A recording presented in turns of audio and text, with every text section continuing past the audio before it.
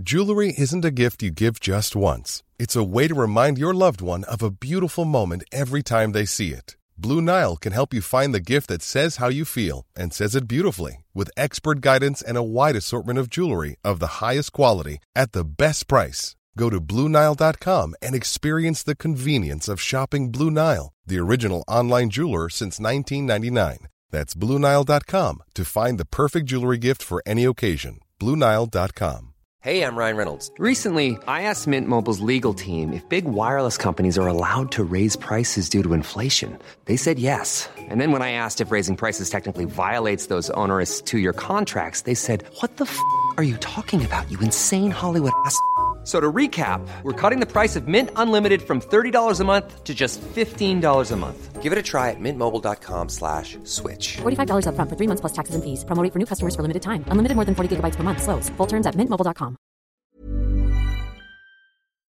Around 1:30 a.m. on May 28, 2009, Patrick Boland was walking through Piedmont Park in Atlanta, Georgia when he was stabbed to death.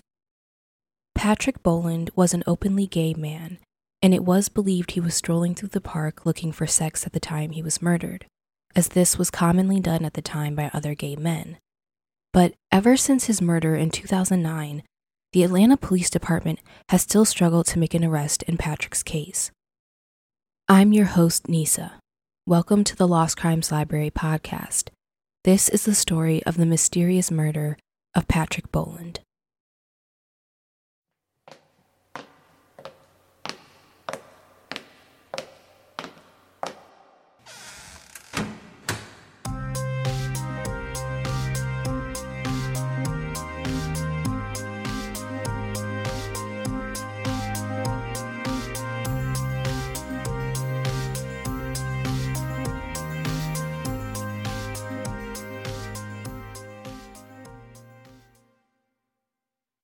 Piedmont Park is a 200-plus acre park in Atlanta, Georgia, for families to gather and enjoy nature while using the amenities the Piedmont Park Conservancy has to offer. It's described as this idyllic park with off-leash dog parks, games, swimming, and summer camps. And the park's tagline is, "It's not just a park, it's an experience." But behind this glossy facade, there have actually been some dark and violent moments on this land. On May 28, 2009 at 1:30 a.m., the body of 43-year-old Patrick Boland was found dead near the park's lake. He was stabbed to death in his chest, and there was lots of blood at the scene. When the police arrived, the murder was originally attributed to a robbery, but they soon changed their tune and considered the possibility that Patrick was killed while cruising the park for sex. You see, it was widely known that after the park closed for the day, gay men would sometimes cruise near the lake for sex. Investigators learned that Patrick Boland was openly gay, which was confirmed by his family members as well.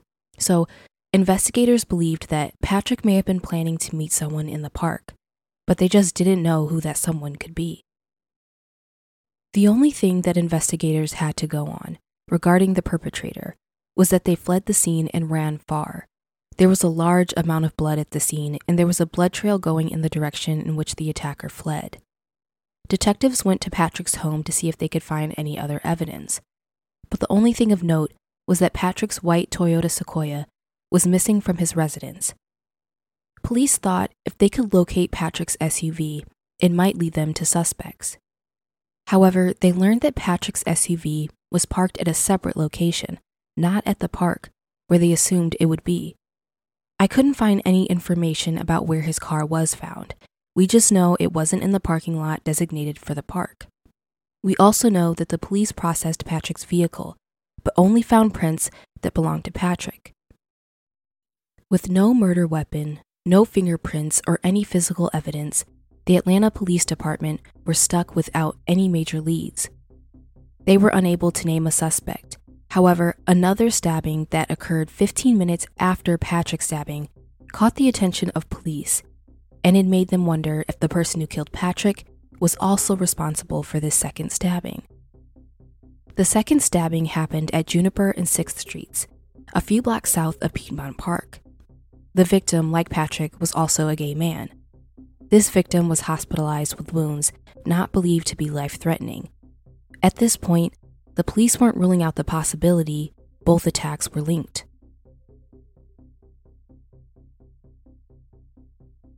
According to an email sent by an Atlanta police major to a Midtown community activist, homicide detectives interviewed a person found with bloodstains and injuries in Midtown.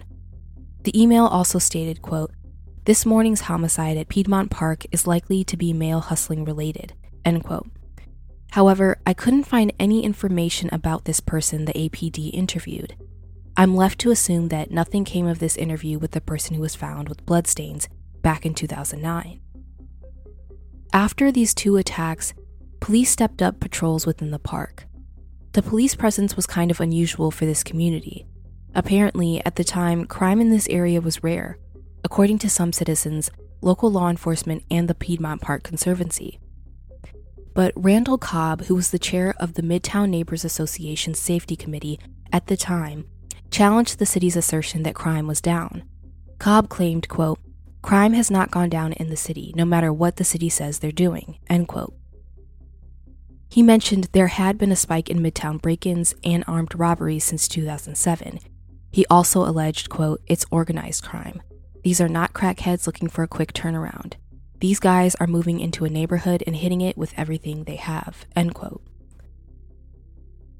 It took 6 weeks for investigators to reach out to the public regarding Patrick Boland's homicide case. Investigators said the case was going slow and they needed the public's help. According to the Atlanta Journal-Constitution, police were unclear if Patrick knew his killer. They were hoping that someone out there knew what could have happened to Patrick that early morning. They did receive some tips about the case, but it never went anywhere. They needed something that would stick. Some people in the community recognized that the police department's approach to Patrick's murder stood in sharp contrast to their high-profile approach to the shooting death of boxer Vernon Forrest that same year on July 28th. Within days, police arrested 2 men in the case and said they expected more arrests to be made. Meanwhile, the APD failed to make any arrests in Patrick's case or in the nearby stabbing of the second gay man that took place shortly after Patrick's murder. A year after Patrick's murder, the city of Atlanta and its LGBTQ+ community was rocked with multiple violent crimes. The rise in crimes against LGBTQ citizens were raising some questions. Mainly, could all these cases be connected?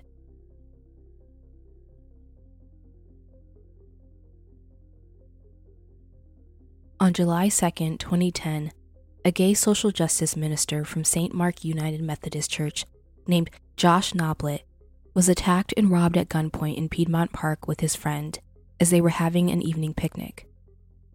According to police, a group of young men approached Josh and his friend and asked if they were gay, saying they, quote, "should whoop your for that," end quote. The group walked away but returned later, and a fight broke out between the young men and Josh Niblet and his friend. Somehow, these attackers were able to call for backup, and they continued to attack Josh and his friend before police responded. There were 6 male suspects between the ages of 13 and 19 who were responsible. They were eventually arrested, and APD had classified this attack as an anti-gay bias crime. A few days later, another attack happened. On July 9, 2010, a transgender sex worker was attacked by a John who didn't want to pay her. The police learned that the male perpetrator shot at her, grazing her lip, and the perpetrator also bit off one of her ears. I couldn't find any information about whatever came of this case, if her attacker was ever brought to justice, but the day after this attack, there was another attack. On July 10, 2010, George Walker was brutally assaulted. George Walker was an officer with the State Board of Pardons and Paroles at the time he was attacked. He was beaten so severely he had been placed in a medically induced coma and was treated at Grady Hospital. Eventually, he came out of the coma, but this didn't mean the police didn't have a suspect to find, so police continued to investigate. George's black SUV was located in the parking lot of a gay bar called the Atlanta Eagle. They caught a break in the case when 30-year-old Gregory Johnson confessed to beating George Walker. Johnson told police he took Walker's cash and cell phone. According to the police, this attack did not appear to be random. In fact, the two men had met at some point prior to the assault. The police did not know George Walker's sexual orientation, and his case was not classified as a hate crime. On August 25, 2010, a man named Durand Robinson was killed a week before one of the biggest weekends of the year for the Atlanta LGBTQ community, Atlanta's Black Gay Pride Parade. Durand was part of the party promotion team and Trax Atlanta, a gay Decatur nightclub. Durand was gunned down in the middle of Hadlock Street in southwest Atlanta. Durand Robinson was a victim of a carjacking, and he was shot outside his Ford truck. Police had some strong leads in this case. At the time, it wasn't certain whether the killer made Durand get out of the vehicle before shooting him, or if the perpetrator pushed him out after shooting him. Witnesses told the police they heard shouting shortly after 1 a.m. on Hadlock Street, and then they saw Durand lying in the street. He was killed by a gunshot wound to the chest. Detectives believed that the motive for his killing had nothing to do with Durand's sexual orientation. They believed it could have had something to do with past personal relationships with people in his life. Only 11 days later, on September 5th, two young men, 21-year-old Samuel Blizzard and 26-year-old Calvin Streeter, were found shot to death in an apartment in Richmond Circle in southeast Atlanta. Samuel was a Georgia State University student from Spring Cove, Virginia. The APD retraced the steps of Samuel Blizzard and Calvin Streeter. The police were not even sure if the two men were gay, but Calvin Streeter was seen at Black Gay Pride the day before. The fact that at least one victim was at Black Gay Pride may not have played any role in the killings, but the police said all possibilities had to be eliminated. They learned that they both died from gunshot wounds to the head. There were no signs of forced entry into the apartment where they were found together. This suggested to police that the victims knew the killer. Samuel was found dead in the living room, while Calvin Streeter was found dead in a back room that was used as a bedroom. Police said there were no signs of a struggle. They also revealed that the victims were not robbed after they were killed. In 2010, law enforcement officials were quick to point out that there was no relationship between the shootings, and that there was yet no proof that sexual orientation or perceived sexual orientation played a role in any of the killings of these three men. But these violent crimes impacting the LGBTQ+ community within days of each other, as well as other noted crimes that involved openly gay people that year, put some citizens on edge. For some, it was hard to believe that these cases were not connected.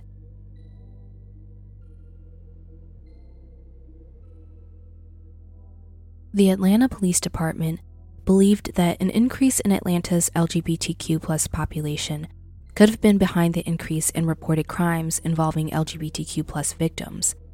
They also suggested that the increase in reported crimes could be because at this point in 2010, it was also more accepted for police to discuss the sexual orientation of victims than it was, say, 25 years ago.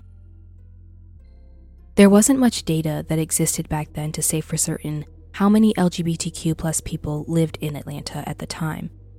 But the Williams Institute of the UCLA School of Law, which tracks and reports same-sex couples in each state based on U.S. Census data, reported that in 2000, there were 19,288 same-sex couples living in all of Georgia. And in 2005, which are the latest numbers available to reference for crimes that took place in 2009 and 2010. According to the Williams Institute, Georgia same-sex couples increased to 24,424, likely due to a growing willingness by gay and lesbian people to discuss their partnerships with the government. The Williams Institute also estimated that in 2005, there were an estimated 278,943 gay, lesbian, and bisexual people, that's single and coupled, living in all of Georgia. The public affairs manager for the Atlanta Police Department at the time said that if there were an obvious trend of gay people being targeted by a killer or killers, the police would be quick to put that information out to the public. When it comes to the case of Patrick Boland, the APD doesn't believe his case is connected to any other cases from around that time. According to a statement from the Atlanta Police Department in 2010, quote, "We had information that a couple people were robbed in the Midtown area that day with knives. We looked at all those cases to see if there were relationships. Unfortunately, in the murder case, there are no witnesses at all." End quote. Police have made it clear that there was no information at that point that the killing was related to the other robberies, other than that a knife was the weapon in all of the crimes. But the killings in Piedmont Park did not end in 2009. Patrick Boland's death was the last homicide in Piedmont Park until July 2022. There was another stabbing, but this time the victim was a woman and her dog. At around 1 a.m., 40-year-old Katie Janice and her dog Bowie were found stabbed to death inside Piedmont Park near the 10th Street gate entrance. Their bodies were discovered by Katie's girlfriend, Emma Clark, after Katie did not return from walking Bowie. An autopsy revealed that Katie was stabbed more than 50 times in the face, neck, and torso. Additionally, the letters F, A, and T were carved into her torso. As of July 2022, it's still unknown why she was killed or who killed her, and the Atlanta Police Department has not made any arrests, announced any persons of interest, or stated a possible motive related to the crime. The APD hasn't made a statement about whether Katie's killing was because of her sexual identity as a lesbian, but I think it's really problematic and disturbing that so many crimes that have happened in Piedmont Park over the years are against people from the LGBTQ+ community. Before 2009, Piedmont Park had been primarily known for its lush landscape, 200+ acres of land, and family activities. But in recent years, it's been marked with tragedy and violence. And I can't help but recognize that both victims, Patrick and Katie, were part of the LGBTQ+ community, and both murders were gruesome, almost as if the killers harbored some sort of hatred or rage toward the victims. I'm not saying these cases are connected because I don't have the expertise to say so, but I do think the similarities are chilling. Both were killed around 1 a.m., both were part of a marginalized community, both were murdered in Piedmont Park, despite violent crime rates supposedly being low there, and both were brutally stabbed to death. More than a decade later, Patrick Boland's murder is listed by Atlanta police as a cold case. If anyone is listening and they have information about the case of Patrick Boland, please contact the Atlanta Police Department at 404-614-6544.